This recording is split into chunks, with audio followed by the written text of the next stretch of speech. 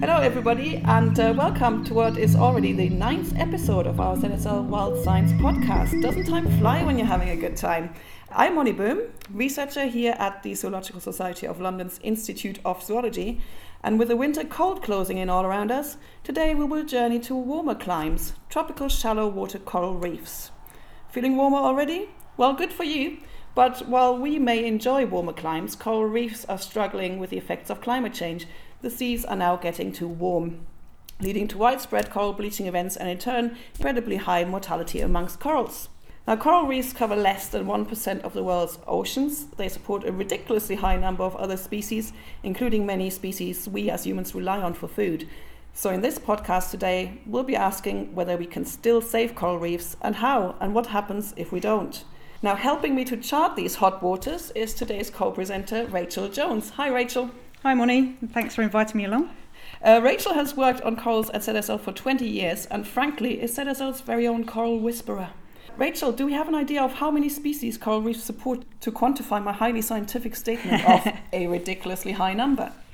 Well, we know that even just shallow water coral reefs most support as many as 9 million species, and they provide habitat to about a quarter of all the known marine species as it stands. But as we start to factor in the less well-known deeper reefs, that number is just going to grow and grow and grow. So ridiculously high number was actually quite Spot correct. on. So coral reefs like the Great Barrier Reef have been in the news a lot lately, mainly due to a massive coral bleaching event that happened, I think, in 2016. What actually is coral bleaching? It sounds a bit like something that might happen during my laundry. It's much, much worse than that, I'm afraid. To understand bleaching, you first have to get your head around the very special symbiotic relationship that the coral animal has with a little algae called zooxanthellae. The algae lives inside the coral's tissues, uses the sun to produce food, and it shares that food with the coral that it lives inside. So that's quite a cute little story. But this relationship can go wrong when the water warms up too much. The zooxanthellae start photosynthesizing like crazy, and they produce more and more oxygen.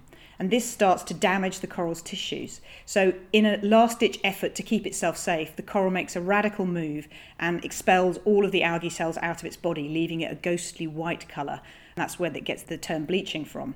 So in the short term, it's a clever emergency survival move, but quite quickly the coral is going to start to starve without its little algae to feed it. And these periods of warm water usually happen every few years when there's what's called an El Nino event that warms the seas up. So when bleaching happens over huge areas of reef, like it's done in 2015 and 2016, lots of corals can eventually die, and that's what we're starting to see now all over the world.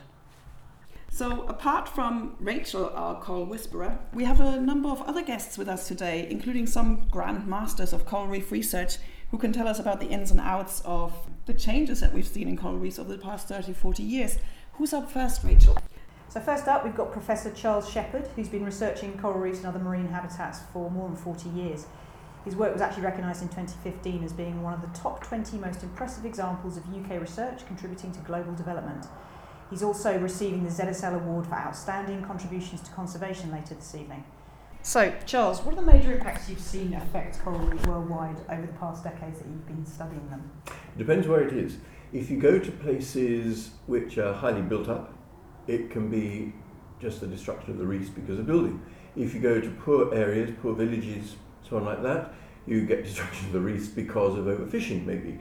So it depends where you are. But if you go to areas like the Chagos Archipelago where there are no people, it's climate change. And that result is catastrophic on its own, even without the addition of those other factors. So I suppose in essence then places like Chagos provide us with a bit of a laboratory to see what the effects of climate change are in the absence of all these other threats. Yes, exactly. That's one of its key roles, I think, because there aren't any of the local impacts. It is only climate change which can possibly be causing it, which is mostly warming. In the future, I think it'll be acidification too, but that doesn't happen in the tropics really very much. That's something for the future. But what is happening now is the warming. And in 2015-16, we had a massive heating pulse which destroyed 90% of the corals. There are areas in Chagos now where there are no corals at all, which you can see. You can swim for a long way and not see a live one if it's not very deep. And that is certainly alarming for a place that has no overfishing, no industry, no sewage. That is worrying. It really is. I don't think people realise the severity of it. And how different is it now from how it was when you first started studying it? When I first studied it in the 70s, I don't think it was very different to most of the world, most of the tropics. But we've had since then what some people call the decades of destruction, caused by all those factors I was talking about, and they bypassed Chagos. We didn't see those effects on the reefs in Chagos at all because there weren't the pressures there. The global issue of climate change, though, and warming in particular, that has affected it. So now I think the gap between Chagos and, let's say, some parts of the world which are heavily inhabited, the gap was huge in what you saw. Now it's closing. Now there are places which are inhabited which didn't have the warming that are better off actually than you see in the Chagos archipelago. So what do you think are going to be the likely consequences of what we've seen in places like the Chagos archipelago? Is it likely to recover or not? After the warming that happened in 1998 that also killed the corals to the same sort of degree almost, we saw recovery. There was no recovery for 5 years, but then it shot back. It's as though all the adults had to take a few years off to build up their energy strengths and things like that before they could reproduce. Then it all came back with a vengeance, and it was wonderful to see. Places were also looked at in the Seychelles, for example, and the Middle East, which were inhabited, didn't recover at all from 98, but Chagos bounced back, and that was very encouraging. But then it's been hit again recently, and we were diving 2015 down to 25 metres, and it was 30 degrees all the way down. We've been recording temperature there in lots of places at 2 hourly intervals for 10 or 12 years now, and the trends are very, very clear. That's incredibly warm though to a depth like Yes. that, still 30 degrees. It is, and their usual, what they've experienced in the past before that was at least 2 degrees cooler probably, something like that. Yeah. So 2 degrees more, right down to 30 metres deep, was a surprise. Yeah, that's an extreme weather event. On a slightly lighter note, one last question. In your long experience of working on coral reefs, what's the most amazing species or interaction or behaviour that you've seen? Well, I think it's the general one of diving in places where there are still billions of fish and they swarm around you. Sometimes I've not been able to do my work in a quadrat because there are too many fish in the way. Where you have inhabited areas, the fish flee. They don't like humans. They've learned, it's a learned behaviour. But in a place where there aren't people, they can get in your way. We got some lovely videos of Anne taking a picture of them, sort of saying, shoo. It was trying to just explore the camera and the flash and things like that. And it's lovely to see that. It's a nice problem to have. It's lovely to see that, yeah. Excellent, fantastic. Thanks very much, Charles. That was, by the way, a very excellent question, Rachel, inspiring, kind of in Blue Planet 2 style. We will definitely have to ask all of our guests. So, starting with you, Rachel, in your long experience working with corals, what is the most amazing thing you've come across? I think for me, nothing really beats watching little free-swimming coral larvae exploring the reef surface, looking for the perfect spot to settle down, because for the first few weeks, maybe a couple of months of their life, they can swim around actively.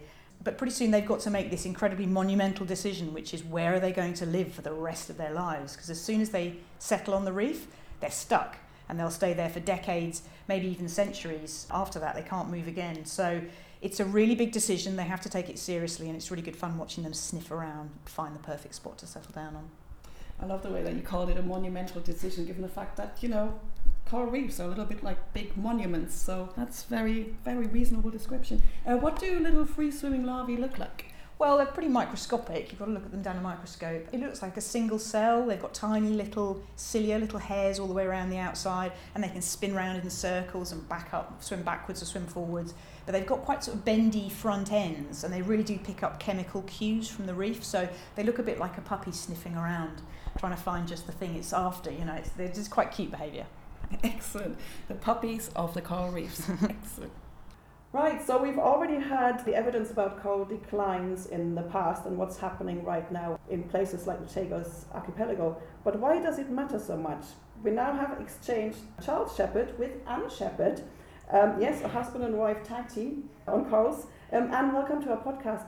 Just like Charles, Anne is based at the University of Warwick, where she works primarily as a coral taxonomist and ecologist. She's also a dedicated coral photographer, I hear. I suppose our listeners generally know what a photographer is, but for the benefit of them, what does a coral taxonomist actually do? Well, a taxonomist is someone who puts names to things, and so I put names to corals. And you have to know what you're talking about. When you're talking to other people about a particular coral, you need to give it its proper scientific name so that you know exactly which one you're talking about. So corals are known mostly by their scientific name because they don't tend to have common names.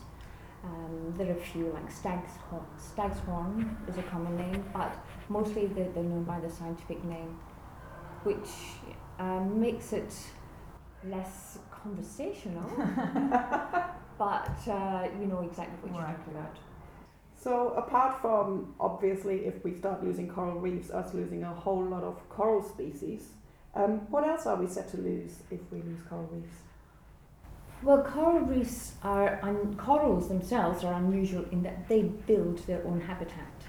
So these little jelly-like animals, tiny little things, actually build some of the biggest structures on Earth. And these structures are very important. They are a habitat for the most biodiverse system on Earth. They produce a lot of food for people. They protect our shorelines. They're like having a big natural breakwater of the shoreline, and they protect the shore. On top of that, we are deriving a lot of pharmaceuticals from things from coral reefs. And then there's the fact that they're a source of tourism, a great source of tourism for a lot of countries that would have nothing else. I mean, for the Maldives, 80% of the national income comes from tourism. Yeah, so if they lost their reefs, that would be it for the national economy. That would be, yes, it would be very, very difficult for them. What are the kind of pharmaceuticals that we can derive from coral reefs? They're developing quite a few anti-inflammatories, very effective anti-inflammatories. Some anti-cancer compounds have been found, and they're actually using some mollusk species to do a lot of work on the aging process. So that's going to be very useful, especially to us who are getting along a little bit. No talk about age. Not on this podcast. So I'm glad that the mollusks got a little bit of a mention, because they're my absolute favourite species, really. What is the most amazing species or interaction or behaviour or generally thing that you've come across in your career studying corals? What's the most amazing thing that we are set to lose, in your opinion? The colour, the beauty, the diversity. Until you've looked at a rich coral reef, you've never seen such extraordinary busyness, life and enthusiasm and everything. If you go into a rainforest, it's very, very diverse, but it's not quite so in your face. Yeah. Whereas a coral reef is there, really in your face, and it's just something wonderful to look at. That would be a sad thing to lose. Well, indeed. We all agree, yes, absolutely. Thank you very much, Anne. Thank you. Rachel, with so much at stake, as Anne just said, I think it might be just about time to explain for the more, terrestrial people amongst us, i.e. me, what is the life of a coral like? Well, we should probably say lives of a coral, plural, because what an amazingly diverse range of life solutions corals have come up with over the millennia. For example, that symbiosis I mentioned with Zooxanthellae a bit earlier is a relationship that is about 230 million years old. So it's clearly a very successful way to be an animal. Corals can reproduce in a range of different ways, from simple cloning, i.e. you just snap a piece off and it'll grow back into a whole new coral colony, right up to the epic mass spawning events that you might have heard about, where thousands of coral colonies across kilometres of reef all synchronise their spawning to the exact same time on the exact same night, so that they all release their sperm and eggs into the water right at the right exact point.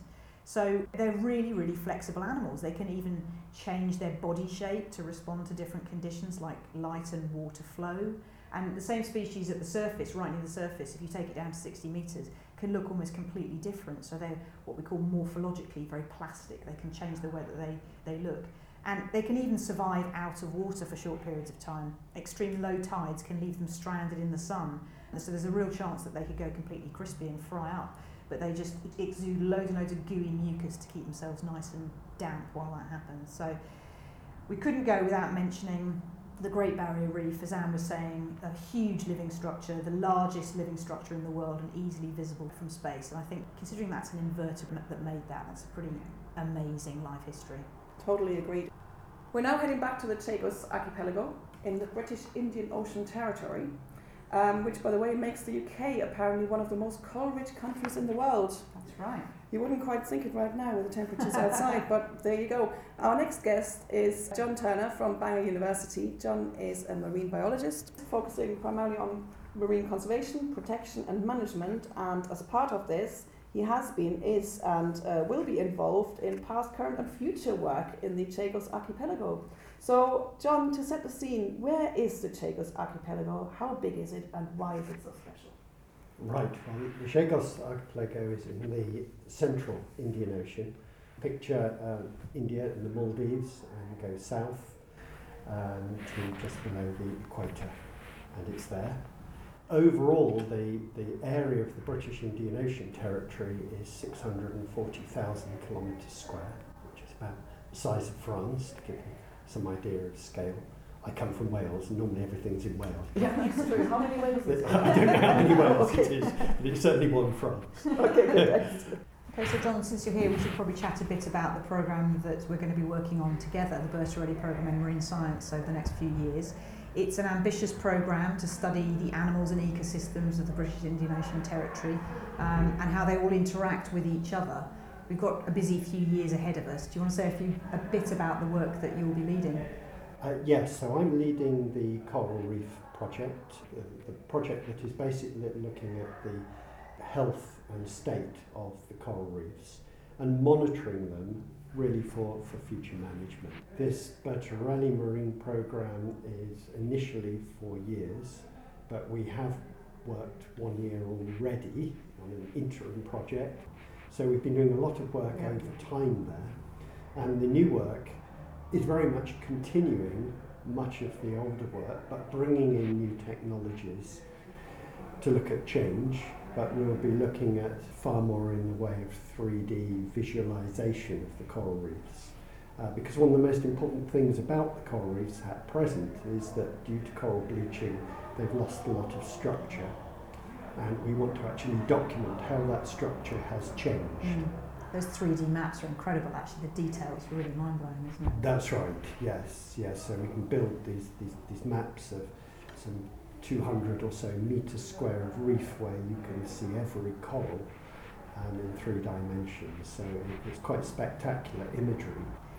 And we're also looking at animals which you don't necessarily think of straight away when you think about coral reefs, but groups of species like reef sharks, which are the top predators in that ecosystem.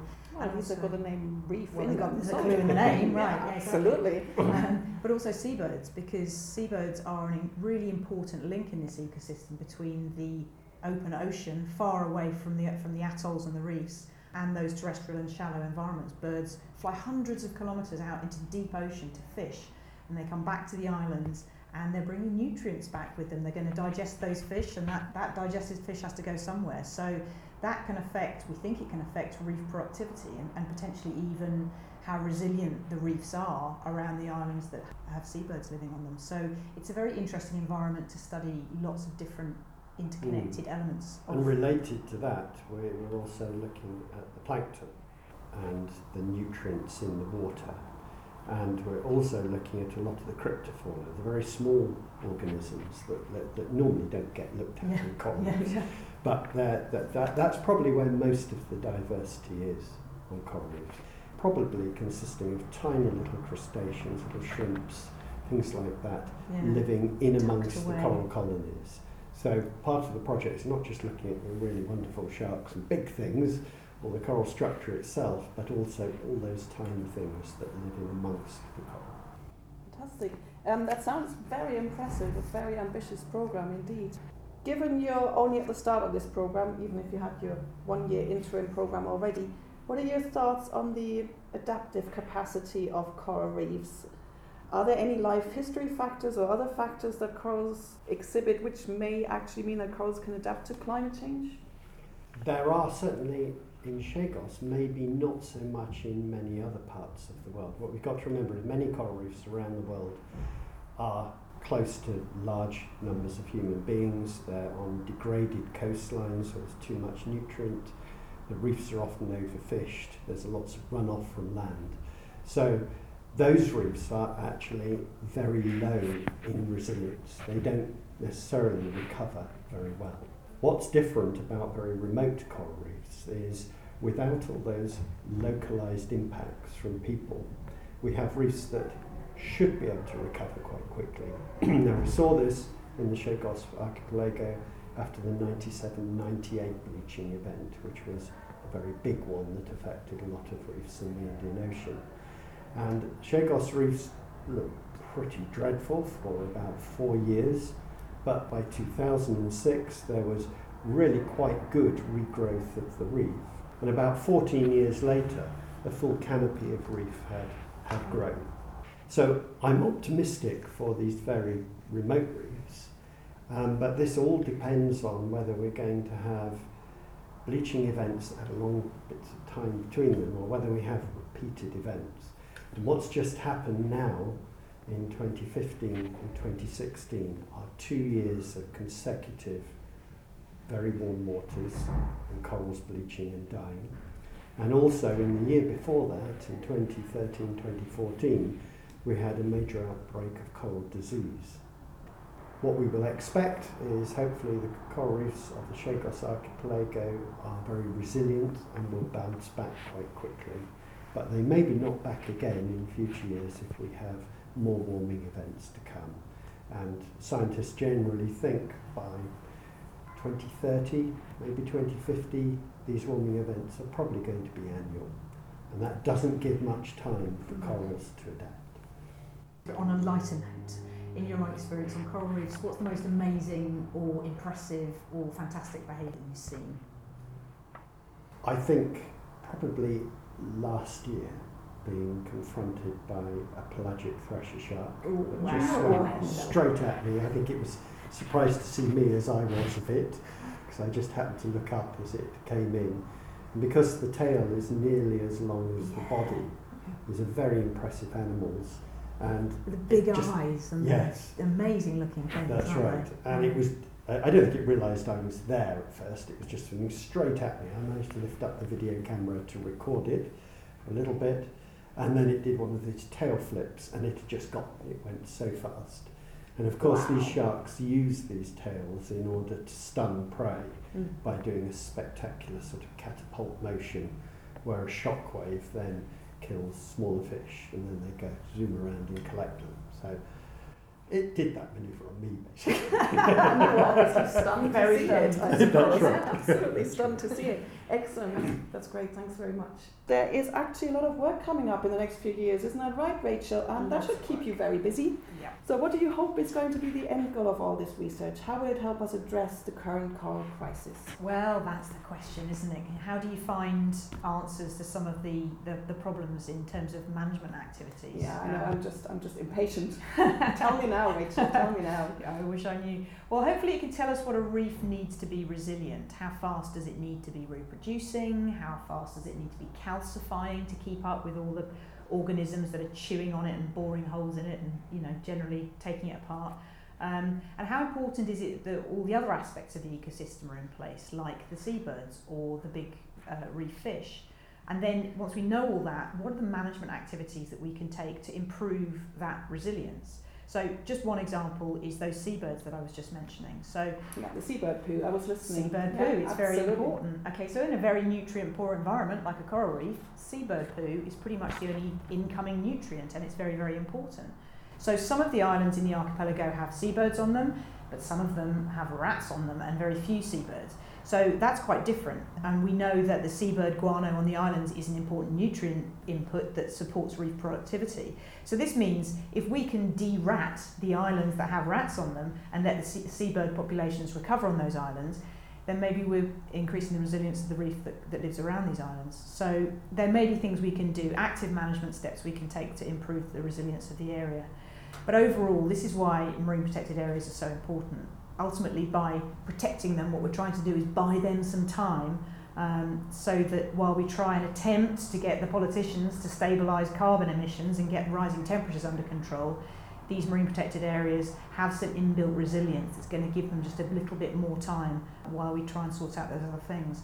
And ZSL's working on a range of marine protected areas all over the world, and I think they're a really important part of our toolkit for conservation for helping key ecosystems face some of these really severe challenges that they're up against. I also have it on very good authority that apparently DRAT is a proper word. It's a thing. It's an absolute thing. Yes, I know some excellent DRATers. Excellent. Right, so there's clearly a lot of work to be done to save coral reefs, and I don't really want to keep Rachel from saving coral reefs much longer, because as we know, she's got a lot of stuff to do over the next 4 years. But before I let you go, Rachel, let's quickly recap on what we've learned today. So we've learned that reefs are facing a pretty tough time at the moment because it's been a hot few years, so we've seen a lot of bleaching and things are looking pretty tough, but we're starting to see some signs of recovery here and there. It's going to be a long road though. Do you know what I learned? I learned that bird poo might actually be one way of saving the coral reefs. Yeah, the whole ecosystem's important, even the poo. We've also learned something else, and that I suppose is that given the fact that our coral reefs are already struggling with the effects of climate change, what we should really also try and do is maybe take away all the other pressures that they're under. That's right, buy them a bit of resilience, that's what we want to see. Resilience, that's the buzzword here. Thank you for coming up with the right word. I also learned that apparently there is such a thing as a DRATer, Yeah. which is something I want to be. Okay, so there's one thing we haven't learned though. What's that? What's your most amazing coral reef moment?